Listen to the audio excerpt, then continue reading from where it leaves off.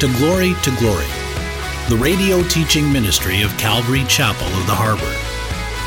Join us now in our study as we open the Word together.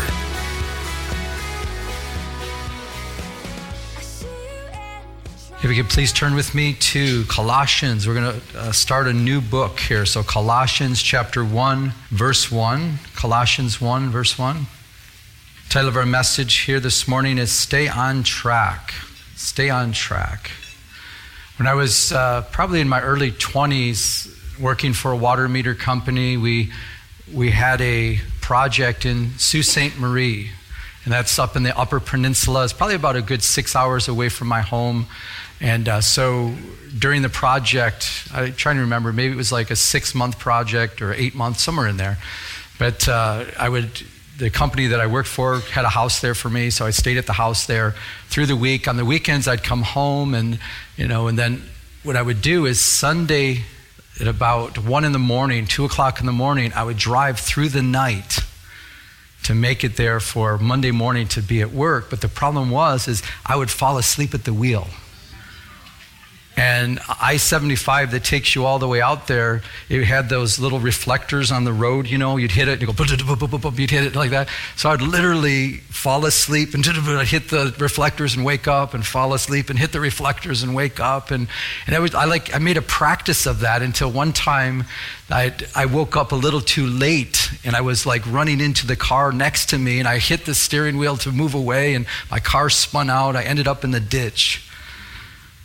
And somebody came by, these guys came by and they put chains on my vehicle. They pulled me out and I was shook up pretty bad after that because I realized I could have died. I could have been killed at that time. And the problem was I didn't stay on track. I should have, slept with a full night's sleep, but I should have, been awake and alert and stayed on track.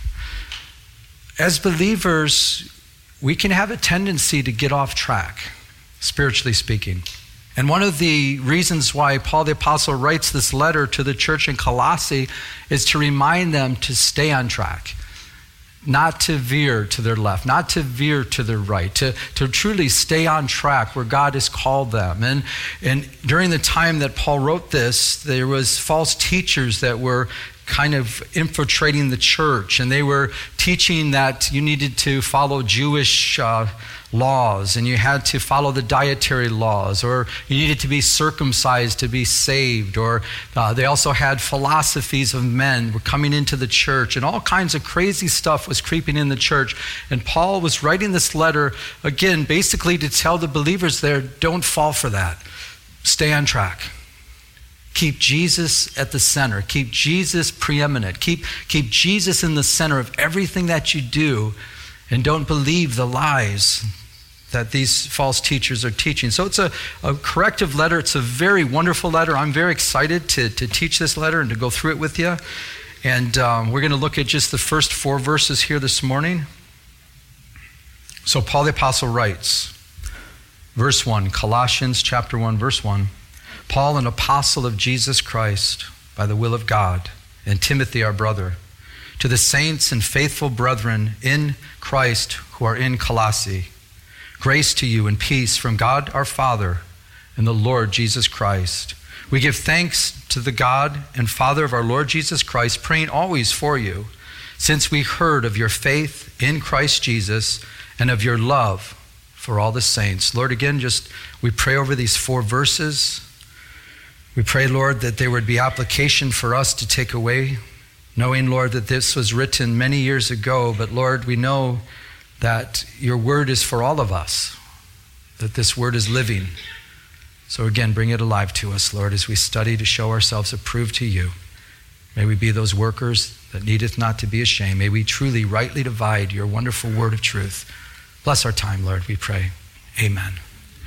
Just as a way of introduction to this new book, obviously, as we just read, Paul the Apostle is the one that was writing this letter to the church in Colossae.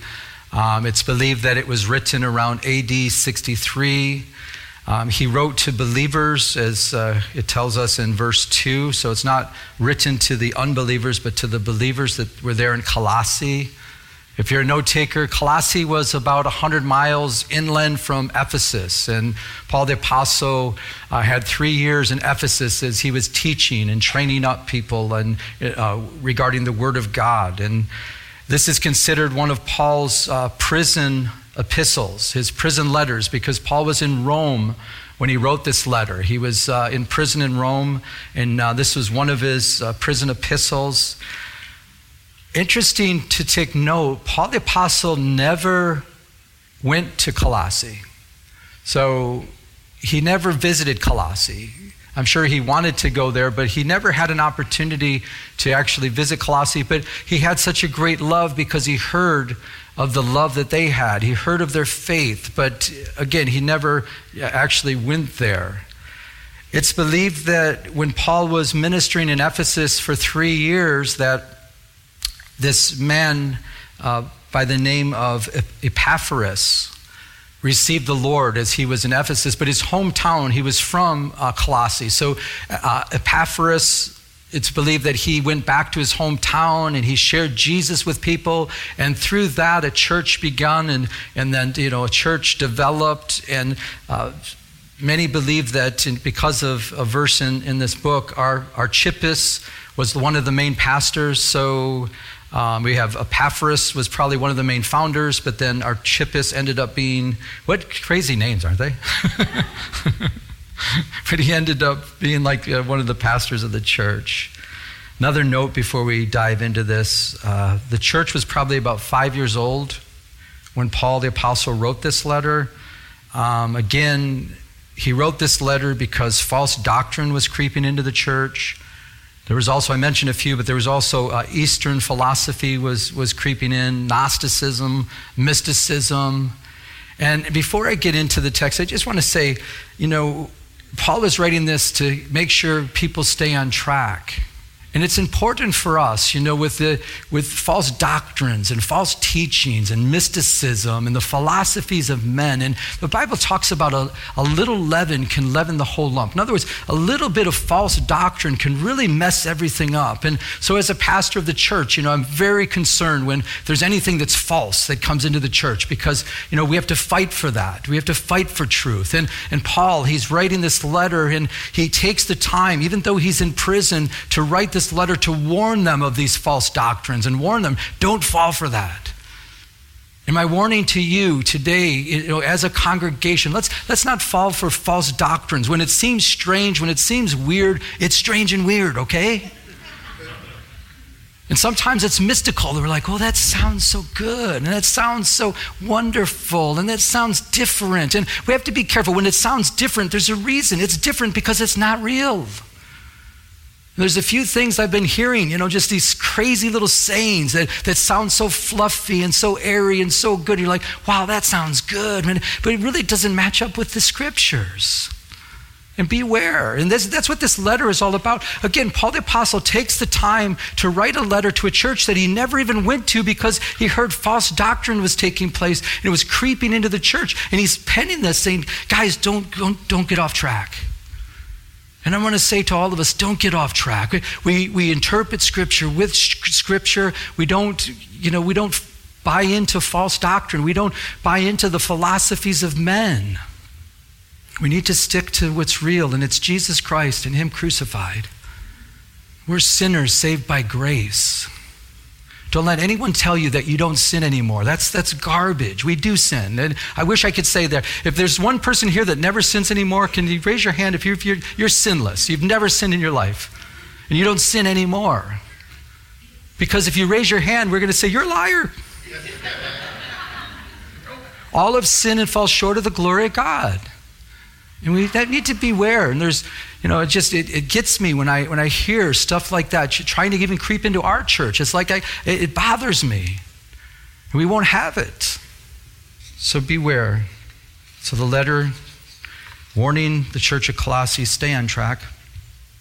So let's look at the first verse again. Can you please, I'll put it up on the board. So Paul writes, Paul, an apostle of Jesus Christ, by the will of God, and Timothy, our brother, to the saints and faithful brethren in Christ who are in Colossae, grace to you and peace from God our Father and the Lord Jesus Christ. This was a typical greeting, grace and peace to you from God our Father and the Lord Jesus Christ. I love what Pastor Chuck used to say all the time. He said, you'll never know the peace of God until you first experience the grace of God. You'll never know the true peace of God until you first experience the grace of God. When you become a believer and you experience God's grace, it gives you great peace, doesn't it? We're saved by grace through faith, and when we experience the grace of God and we realize all of our sins are forgiven, and it brings such peace in our lives. And so he's greeting them with this wonderful greeting and saying grace and peace from God our Father and the Lord Jesus Christ. My question to you, have you experienced the grace of God? Then do you know the peace of God? See, God gives us a peace that goes beyond understanding, goes beyond our circumstances. I find in my own life, many times I pray for things and God doesn't change the circumstances. He changes me and he gives me peace. And I'm like, Lord, as long as I have your peace, whatever happens, happens. I'm going to trust you because I've experienced the grace of God. I've experienced your forgiveness. I've experienced grace, unmerited, undeserved, unearned favor with God. And when we experience favor with God, it brings such peace, doesn't it? And so he greets them. And I heard many years ago when Tom Hanks, he received an Academy Award for Best Actor for Forrest Gump, and then he received an Academy Award for the movie Philadelphia. He was doing an interview, and the interviewer asked him, he says, Tom, you have probably everything a man would want. You have great success, you have a beautiful wife, you have wonderful children. And he says, is there anything you don't have, Tom? And he thought about it for a minute, and he says, peace. I don't have peace. You see, you can never experience the peace of God with the material world. It's not going to bring you peace. The grace of God, when you experience the grace of God, you experience the peace of God. So he writes back to verse 2, it says to the saints, it's interesting though, before we get there, Paul the apostle of Jesus Christ by the will of God. He didn't, make himself an apostle. It was God's will. It was God that set that up. And it's so comforting to know what the will of God is for our lives. I personally believe that you will never miss the will of God when you just stay close to the Father, when you keep seeking. Carl Westerland brought that up 2 weeks ago. He was talking about that. But it's so awesome to know the will of God in your life. When you have that peace and you realize, I'm in the will of God. I'm standing up here right now and I'm like, Lord, I know for a fact I'm in the will of God. And that's comforting to know that. Paul the apostle, he knew he was an apostle by the will of God. And it's so comforting to realize when we know the will of God, when we have, that understanding that this is the will of God. And the Bible tells us in Romans, it says, be not conformed to this world, but be ye transformed. And then it goes on to say that you may know, that you may prove what is that perfect, good, acceptable will of God.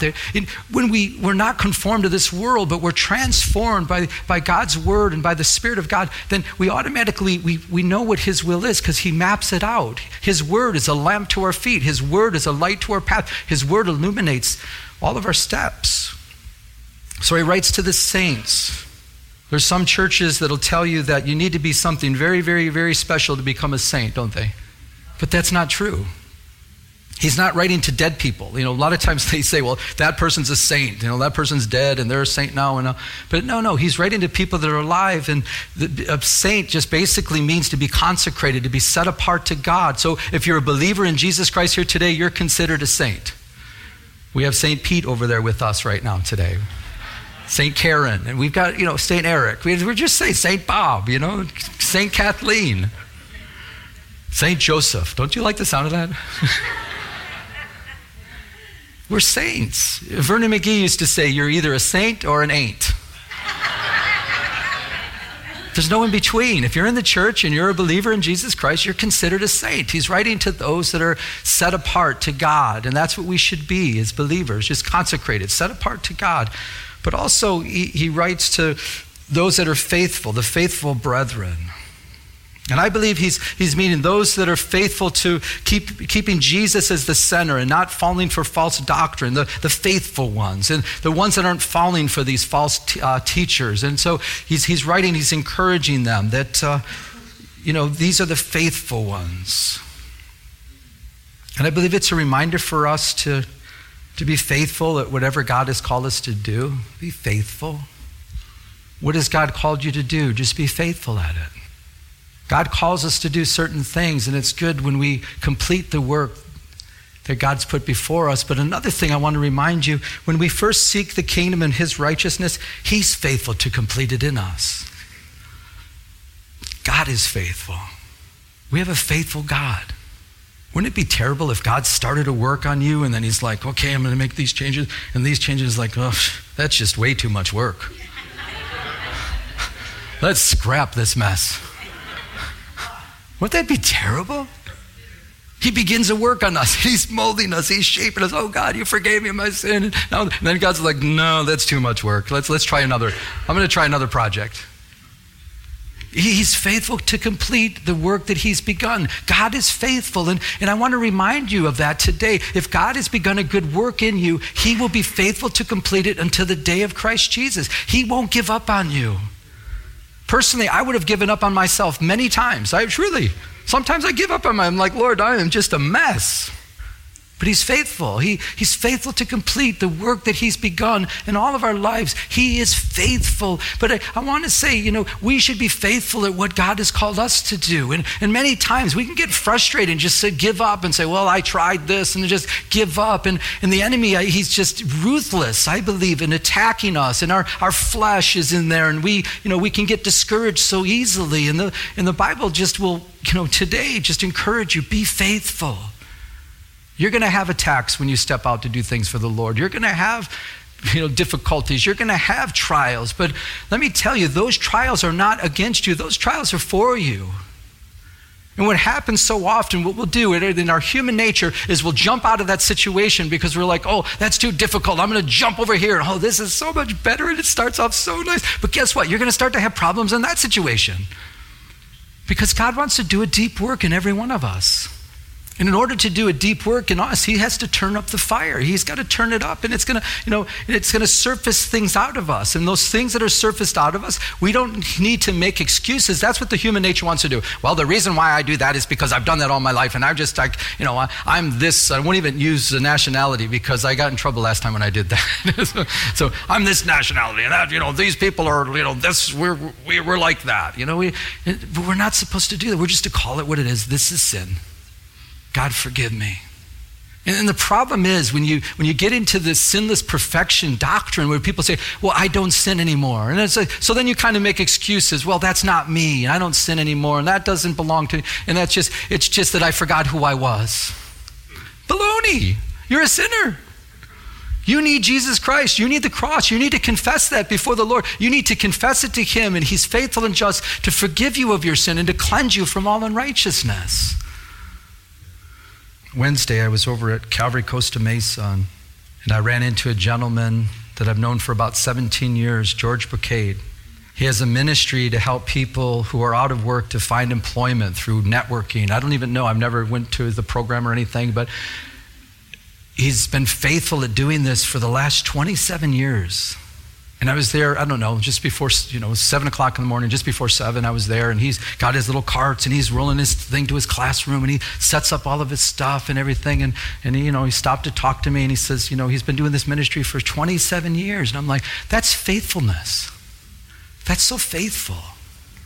And it's a voluntary thing for him. He does it to help other people, to try to help other people. And it's like, that's a blessing. That's, he's being faithful at what God has called him to do. What has God called you to do? If you're a banker, be faithful. If you're an accountant, be faithful. If you're a dentist, be faithful. So I'm looking at one right now, Steve.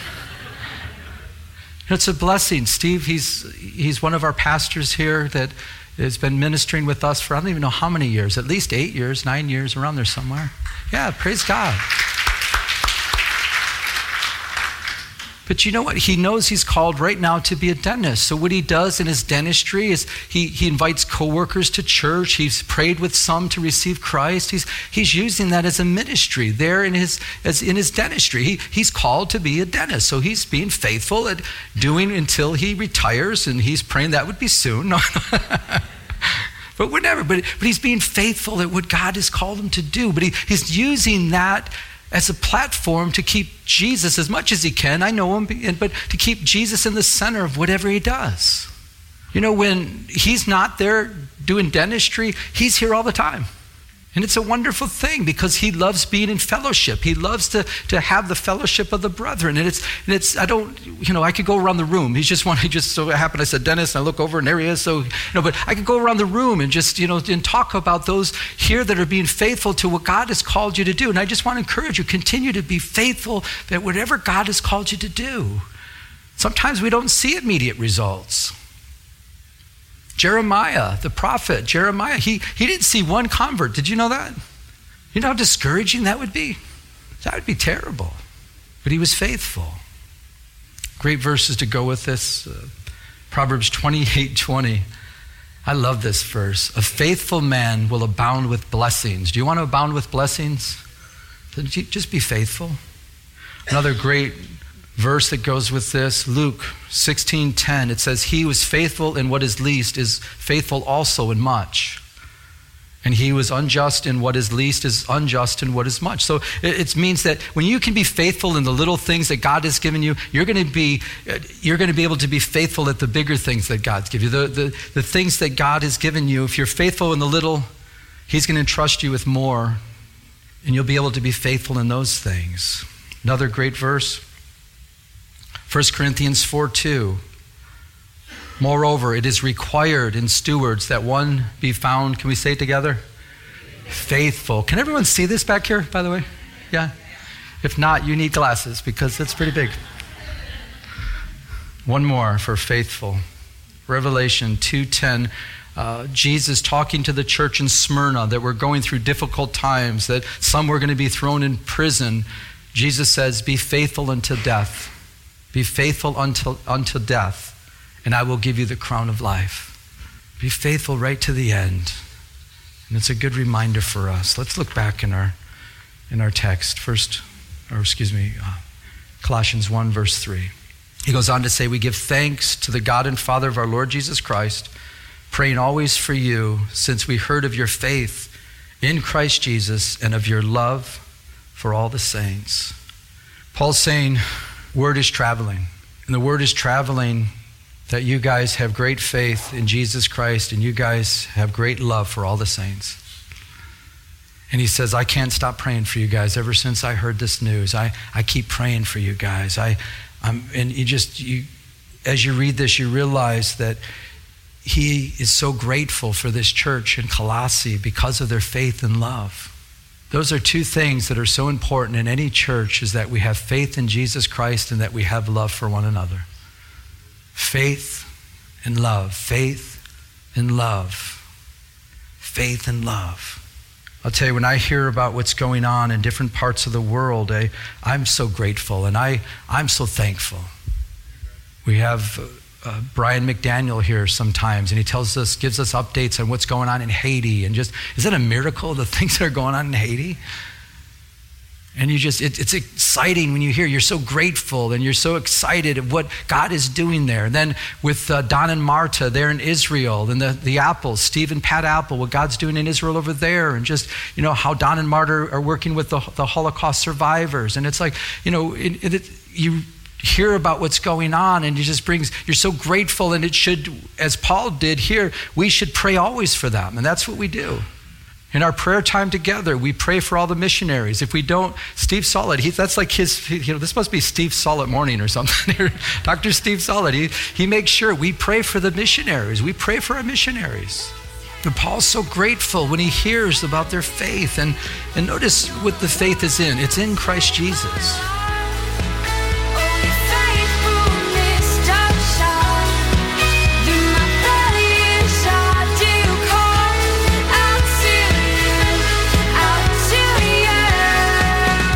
Listening to Glory with Pastor Joe Pettick, an outreach of Calvary Chapel of the Harbor.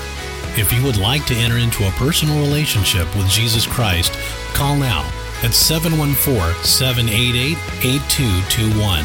That's 714-788-8221. We'd like to extend an invitation to visit us here at Calvary Chapel of the Harbor. Our address is 16450 Pacific Coast Highway in Huntington Beach, California, 92649. We're located in Peters Landing Marina in Huntington Harbor. Our Sunday service times are 10 a.m. and 12 o'clock noon. Our Tuesday evening Bible study begins at 7 p.m. Now, may we continue to go to His throne of mercy as He changes us from glory to glory.